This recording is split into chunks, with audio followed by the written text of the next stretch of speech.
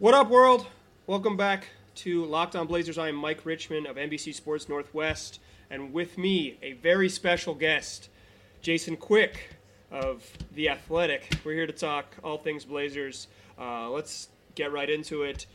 Blazers made a move this week. We still kind of haven't seen what it looks like, but they signed big man Enes Kanter. Jason, what I want to ask you is, what are your sort of initial reactions to that, and is this a big deal? Is this a big signing? I think it is. My initial response was I was impressed. I thought it was a good, smart move by the team. I'm still really curious to see what it means to the rest of the rotation, because before the Kanter signing, we were all kind of seeing how Terry Stotts figured it out, and it was changing night to night. And I think it's going to even change more now because Terry has said, boom, he's going to be our backup five. So I think it's a smart move. I think it's, they didn't have to give up anybody. And when you look at this team now after the All-Star or after the trading deadline compared to before, you have to say that they improved. Absolutely. They're better. They turned Nick Stauskas and Wade Baldwin into two guys who are rotation players. And Caleb Swanigan. Into rotation players. Yeah. I think it's a big deal. And for me, the biggest significant part is this means that the team, and Neil Olshey specifically, is moving off two of his guys. Yeah. He is saying Zach Collins and Myers Leonard are not ready to be playoff people. We have to go get a backup big man who's ready to play in the playoffs. And to me, that's something we haven't seen Neil do very much. I still think, though, it gives them tremendous flexibility, because I think if they're late in the game and they need some defense, Zach Collins still has a role. If they need some spacing, I still think you can put Myers Leonard in there, because I don't think Enes really has much range. But I think for the most part, they'll give it to Kanter.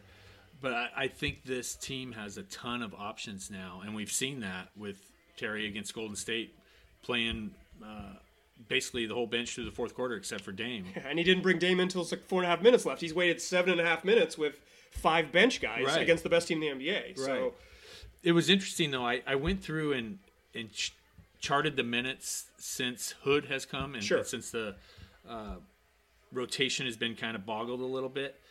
And Dame and Nurk are the only guys who have played about the same amount of minutes. And Jake Layman's the only one who saw a spike. He's getting 10 more minutes since Rodney Hood joined. Interesting. The guy who's been affected the most, who would you guess? Seth Curry. That's my guess. He's second. Aha. Evan Turner. Down 7.1 minutes. Seth is down 6.8 minutes. Okay. But those two have felt the biggest pinch. And that's really interesting. Evan Turner, as we all know, was signed. He was going to be the leader of the second unit. Was supposed to leave pressure off Dame and CJ, but I think I think Stotts is trending towards playing Rodney Hood more. Absolutely. And it was interesting at Oklahoma City, he started the fourth quarter with Rodney Hood with the ball in his hands, initiating the offense. And I think that's something he's going to toy with as we enter the second half of the season. Yeah, I going into the season, the Blazers had their starting five intact, and it was going to be Evan Turner and Zach Collins are going to be the first two guys off the bench, and then 8 through 10 was going to shift every night. Right. And now Zach is 11th pretty clearly. Yeah. Evan looks like he's 9th, 8th or 9th. Yeah. Depending. So I think generally I'm really critical of how stubborn the front office and the coaching staff are and how they come together and they're not flexible. Mm-hmm. And this, I don't know if it's this great improvement, but they are, if nothing else, more flexible. They've shown a willingness to be more flexible than they have in the past. This is going to be Terry Stotts' biggest coaching challenge since he's been in Portland. We know he's a good X's and O's coach. We know he's good player relations-wise. Another facet of coaching is managing a rotation and doing that on a night-to-night basis with the microscope. This is going to be a fairly intense final 25 games as far as seeding and what this organization has been through. This is going to be Terry Stotts' time. He's either going to sink or swim. Yeah, I think more than the X's and O's and who plays with who, because you know that I'm a nerd and I'll look up lineup data and be like, yes, who's playing who. But I think the managing personalities is going to be really tough on him because Evan Turner's getting paid $18 million to play. Seth Curry signed here to play. If those dudes, I think that could be challenging for him. I think that's a little bit overrated because I think no matter what, someone's going to be pissed. Right. They should be pissed, as Dame said Right. after the I Golden thought State. you had a really good point. If you're not mad, you're in the wrong place. Yeah. And I think it's going to change night by night. I think one night it might be Seth who's pissed. The other night it might be Evan who's pissed. Then it might be Zach. So I think as long as the team wins, or they still have, are looking big picture and seeing that, hey, we're going to be a playoff team, I need to be ready, I think that'll be okay. But it's a matter of if Terry pulls the right strings and is able to do it. That is going to be a big challenge. So with getting back to the Kanter thing before we take a quick break, do you think he becomes kind of like a dump it in the post option? Like, how does what do you think Kanter looks like? I've always kind of remembered him as not a garbage player, but picking up offensive rebounds and putbacks and kind of getting his nose dirty in there. I don't know. One thing I'm curious is how good a passer he is. Right. Is he going to be able to play in this flow offense? And kind of be like Nurk is, where they can run stuff through him. Back cuts and stuff like that.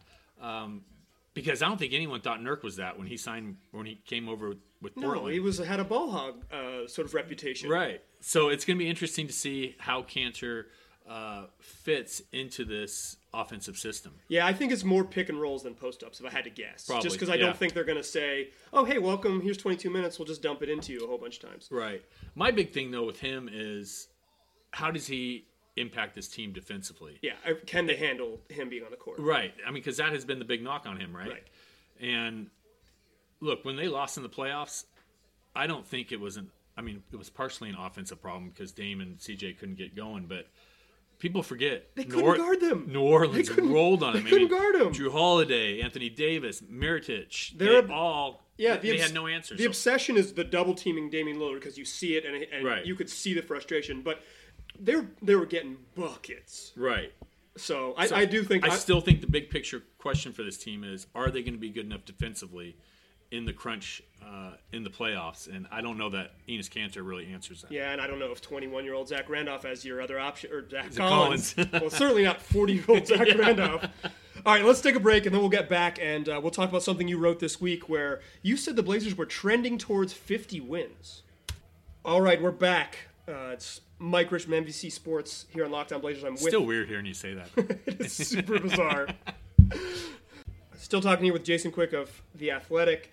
Jason, you wrote this week in a piece that the Blazers, after they beat the Golden State Warriors to close out the first half of the season, as we call it, but head into the All-Star break, that they were trending towards 50 wins.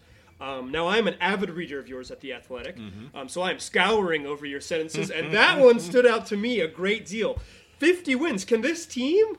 Can they find 16 wins in the back half of the season? And is 50 wins is that a significant, same with the Kanter thing, is that a significant milestone? I think so. It's always been kind of the benchmark of a good NBA team is 50 wins. So they have 25 games left. They would have to go 16-9 over that. The problem is they have a lot of road games. They're going to be on the road for 3 weeks. Yeah, and so I think 16 of them are road games and 9 of them are home games. Yeah. And they've got, they're 10-15 on the road. It'll be a challenge, but I think it's going to be really close. This trip is going to be defining. Agreed. And the real crucial ones are Brooklyn. I think that's a toss-up. And I think the Charlotte and Memphis, if they need to take care of business on the tail end of that, they're going to be tired. They're going to be anxious to get home. Those three are really going to be kind of the defining games of the trip. Yeah, and Memphis is a place where they have, for whatever reason, traditionally struggled. It's kind of a city where they've had issues. Obviously, that team is not Memphis of the last decade, so it'll be a lot different. With all due respect to Jonas Valanciunas, it ain't exactly prime Marc Gasol. So I would probably take the under on 50 as a betting man. I would say 50 is probably this team's ceiling. Mm-hmm. I'd say 48-49. But boy, we're splitting hairs there, Mike. Well, you're saying 48, I'm saying 50. Well, 50 isn't 50. Like you said, it's 50 is the sign of a legitimately good team. You win 50 games. Obviously the playoffs will decide, but 50. If this roster wins 50 games, you got to feel good about sort of what they've built, right? If nothing else. I think this is going to be a motivated roster, too, because I think it's going to be a huge deal for this team to have home court advantage. Absolutely. I think if this team enters the postseason as a 5 or 6 seed, boy, that's going to be a real uneasy feeling just judging by how this team has played on the road. But again, this is a dynamically different team now with Hood and Cantor. Absolutely. We haven't seen much of what the group's going to look like down the stretch. And I don't think it's going to happen, but personalities can change, attitudes can change. Locker rooms can be volatile things. Portland's over the years has not, but I've seen it before where guys get sideways and it becomes a problem. And you can lose a locker room real quick. And I don't think it will happen in Portland, but it's one thing that we don't know heading forward. Do you think that's mostly a Damian Lillard thing? Do you think that's a Terry Stotts thing? Like who sort Dame, of definitely. Dame? Don't you think? Absolutely. I mean, Dame he's got such a great feel for the pulse of this team, and he can see when Maurice Harkless is starting to go into his little hole, and he'll pull him aside on the plane and say this or that. I think he has noticed with Myers Leonard when Myers Leonard might get a little, I don't want to say pouty, but a little sad. Right. And he'll pull him back in and say, hey, there's going to be a time when we need you to hit a big shot. At the end of this week, we're going to call your name. Yeah. So I think Dame is an exceptional leader. And I think it's been said a lot, but I don't know if it ever does it justice by saying what a great leader he is and what a great teammate he is. Yeah, and I think part of what makes him so good is that he shows up and brings it every night. No doubt. Like there's been some up and down moments from CJ this year, probably more down than up, if we're being real. Yeah. And Nurk has had some moments where he looks like, oh man, this guy is an all-star center, and then some moments where you say, oh yeah, I remember. That's right. He can't make a layup. Yeah. I remember him. He used to not be able to score when he was right at the rim. So, but Dame, even when he's not playing well, he has a certain juice about him. He plays hard. That's why with 4 minutes left, the only starter that Terry would even consider turning to is said, I need Dame on the court. These other 4 guys I'll roll with. Yep. So I think there's a respect thing just because he does it every night. He's someone who sort of brings brings it all together, ties it all together, and I, again, as I kind of said, is that I think this is going to be a motivated team. There is a lot of pressure on this team, and particularly on this, especially on this core. Stotts and Olshey, I think they're fighting for their jobs, and I think this core is trying to prove it belongs, or that they should keep it together.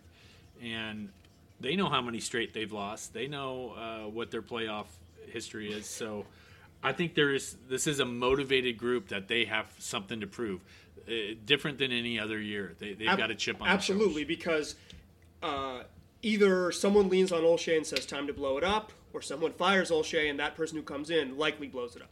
If things go south, I think if they don't get out of the first round, 2 of 3 things are going to happen. Stotts is gone, Olshey's gone, and C.J. McCollum is traded. Yeah, I think that's fair. 2 or 3 or all 3 is going to happen. The only way is if they're in like a game 7 against somebody, and got screwed by a call. Yeah, or exactly. Yeah. But if they're out in 6 games to Houston, I think this team looks dramatically different. Yep.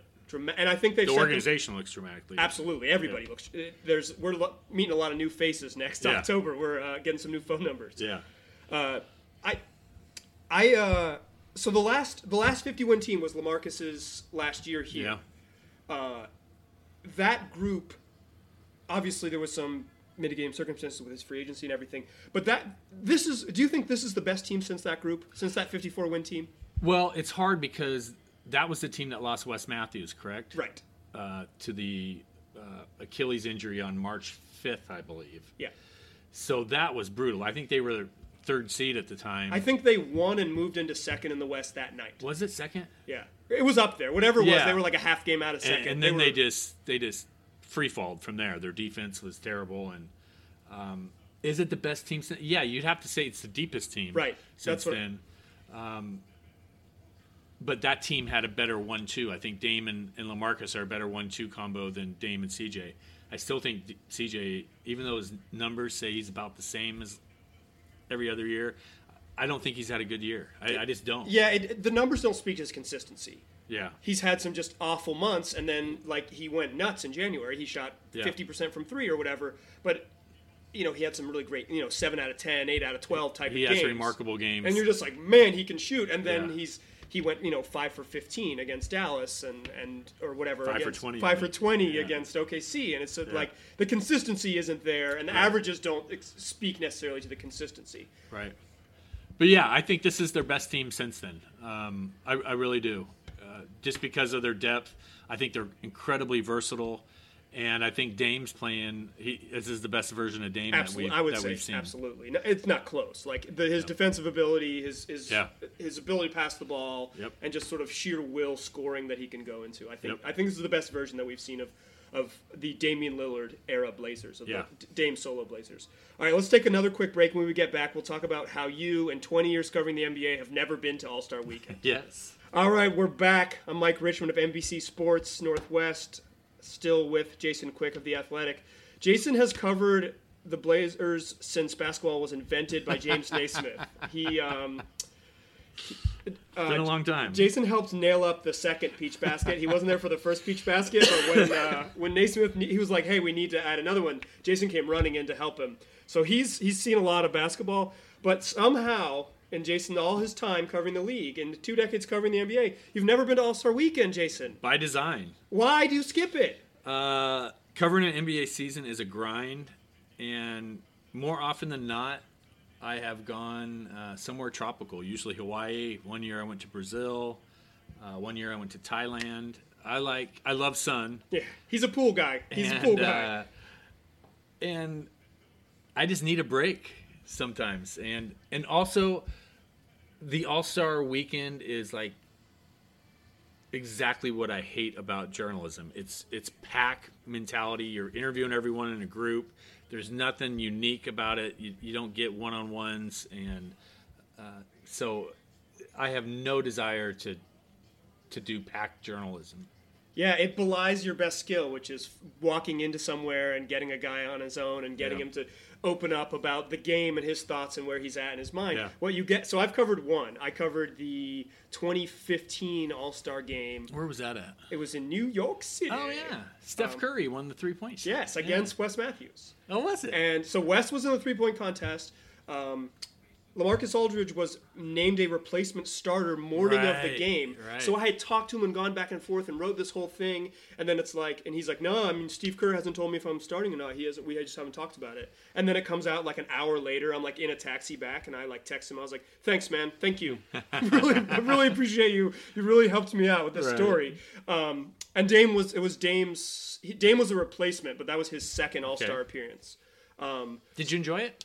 So that was my first year on the beat. So I enjoyed being part of the show. Mm-hmm. I was in the media bus, and I was walking around the bowels of MSG and bumping into celebrities who are taking selfies with Adam Silver and stuff like that. So I did, at the time, I was 26 also. So I loved being part of the show, but the job sucked. It sucked. Yeah. So... And that's saying something, because you love basketball. Oh, I'm a nerd for this. I absolutely love it. Yeah. I'm not a huge basketball guy. I'm more of a baseball guy. Yeah. But, so that's saying something. Yeah. No. So like here's let me just sort of walk through like what All-Star looks like, particularly for Jason, who it has never been and wouldn't know it. So you get there and there's a big media day the first day. It's like in a hotel room.